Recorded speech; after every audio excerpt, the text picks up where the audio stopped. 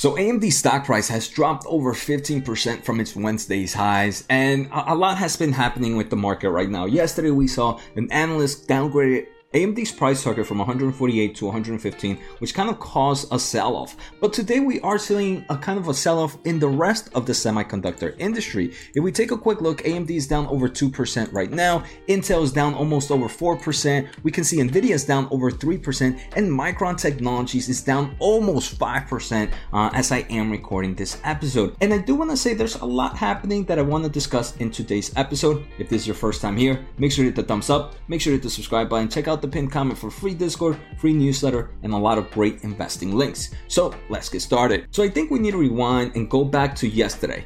Yesterday we saw that Barclays downgraded AMD to equal weight from overweight and adjusted their price target to 115 from 148. One of the reasonings for this downgrade is the analyst believes that they didn't say when, but they believe there is a possible risk of a slowdown for AMD, especially in its consumer markets like PC, like graphics, and some of the other products that they hit. And that's what caused the sell-off on AMD yesterday.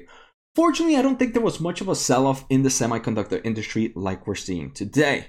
But if we keep that in mind, let's see what happened this morning. So I want to thank The Motley Fool for sponsoring this video and keep listening for this great offer we have for the community. The Motley Fool is a company that provides investing insight and stock recommendations for investors of all skill sets and risk levels. You all know how much I love researching new stocks and trying to find the next best investments. So I'm proud to partner with The Motley Fool to bring you a discount for one of my favorite services The Fool offers, The Motley Fool Stock Advisor. Go to fool.com/Jose to sign up and get access to a ton of expert stock picks. Every month you'll get 2 new picks that are aimed at growing your wealth and to help you realize your financial goals. Stock Advisor has been a market-beating service. So what are you waiting for? Thanks again for The Motley Fool. Now on to today's points. Well, this morning we did see that today, JP Morgan Securities removed Apple from its analyst focus list, saying a moderation in consumer spending may limit benefits. So pretty much it's saying that JP Morgan took out Apple from their list because they believe that there might be some more consumer spending slowdown happening. And this is exactly what we saw yesterday with the different analysts talking about AMD. So I do believe investors right now are kind of thinking, yesterday we saw an analyst say this, today we also see another analyst say this.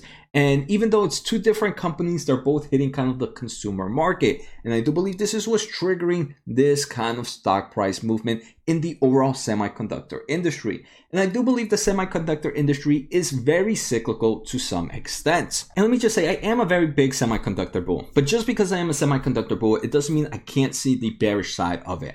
The semiconductor industry has always been very cyclical, right? We are seeing kind of, previously the market has been like this black arrow that I kind of poorly drew, where the market is cyclical, it has its peaks, and then from its peaks it kind of goes down before starting a new cycle. One thing though with this cyclicality, it's historically seen that the lows of the new cycles are usually higher than the previous low. So it's more like an uptrend tick. It's more like it has like an up momentum. I believe this is going to happen still. I do believe we're still going to see a slowness in the cyclicality in the semiconductor market. But I do believe there is so much happening right now. We saw from Micron's earnings, data center revenues continuing to grow, automotive revenues continuing to grow, industrial revenue is still expected to grow. So what I believe, this is my interpretation of what has a high probability of happening, where we might start to see a slowdown in the cycle. I don't believe the cycle bottom is going to be as low as many expect, and it's going to recover quickly because of the growth demand from some of those other markets out there. Again, this is my theory and why I'm personally not worried at all about the semiconductor industry. I do believe we are going to continue to see stock news like this in the future, where we're going to start seeing more kind of consumer spending stuff go down. In regards, we're going to start also seeing semiconductor stocks go down. And I do believe in the next few months, we might start getting a lot of strong buying opportunities for semiconductor stocks. At the same time, as a long-term investor, I have no intentions of selling any of my shares, and I will continue my dollar cost averaging into opening positions into some of these what I consider great semiconductor companies for the long term, 5+ years from now. So So I hope you guys enjoyed today's episode. Take care, have a good day, and see you next time.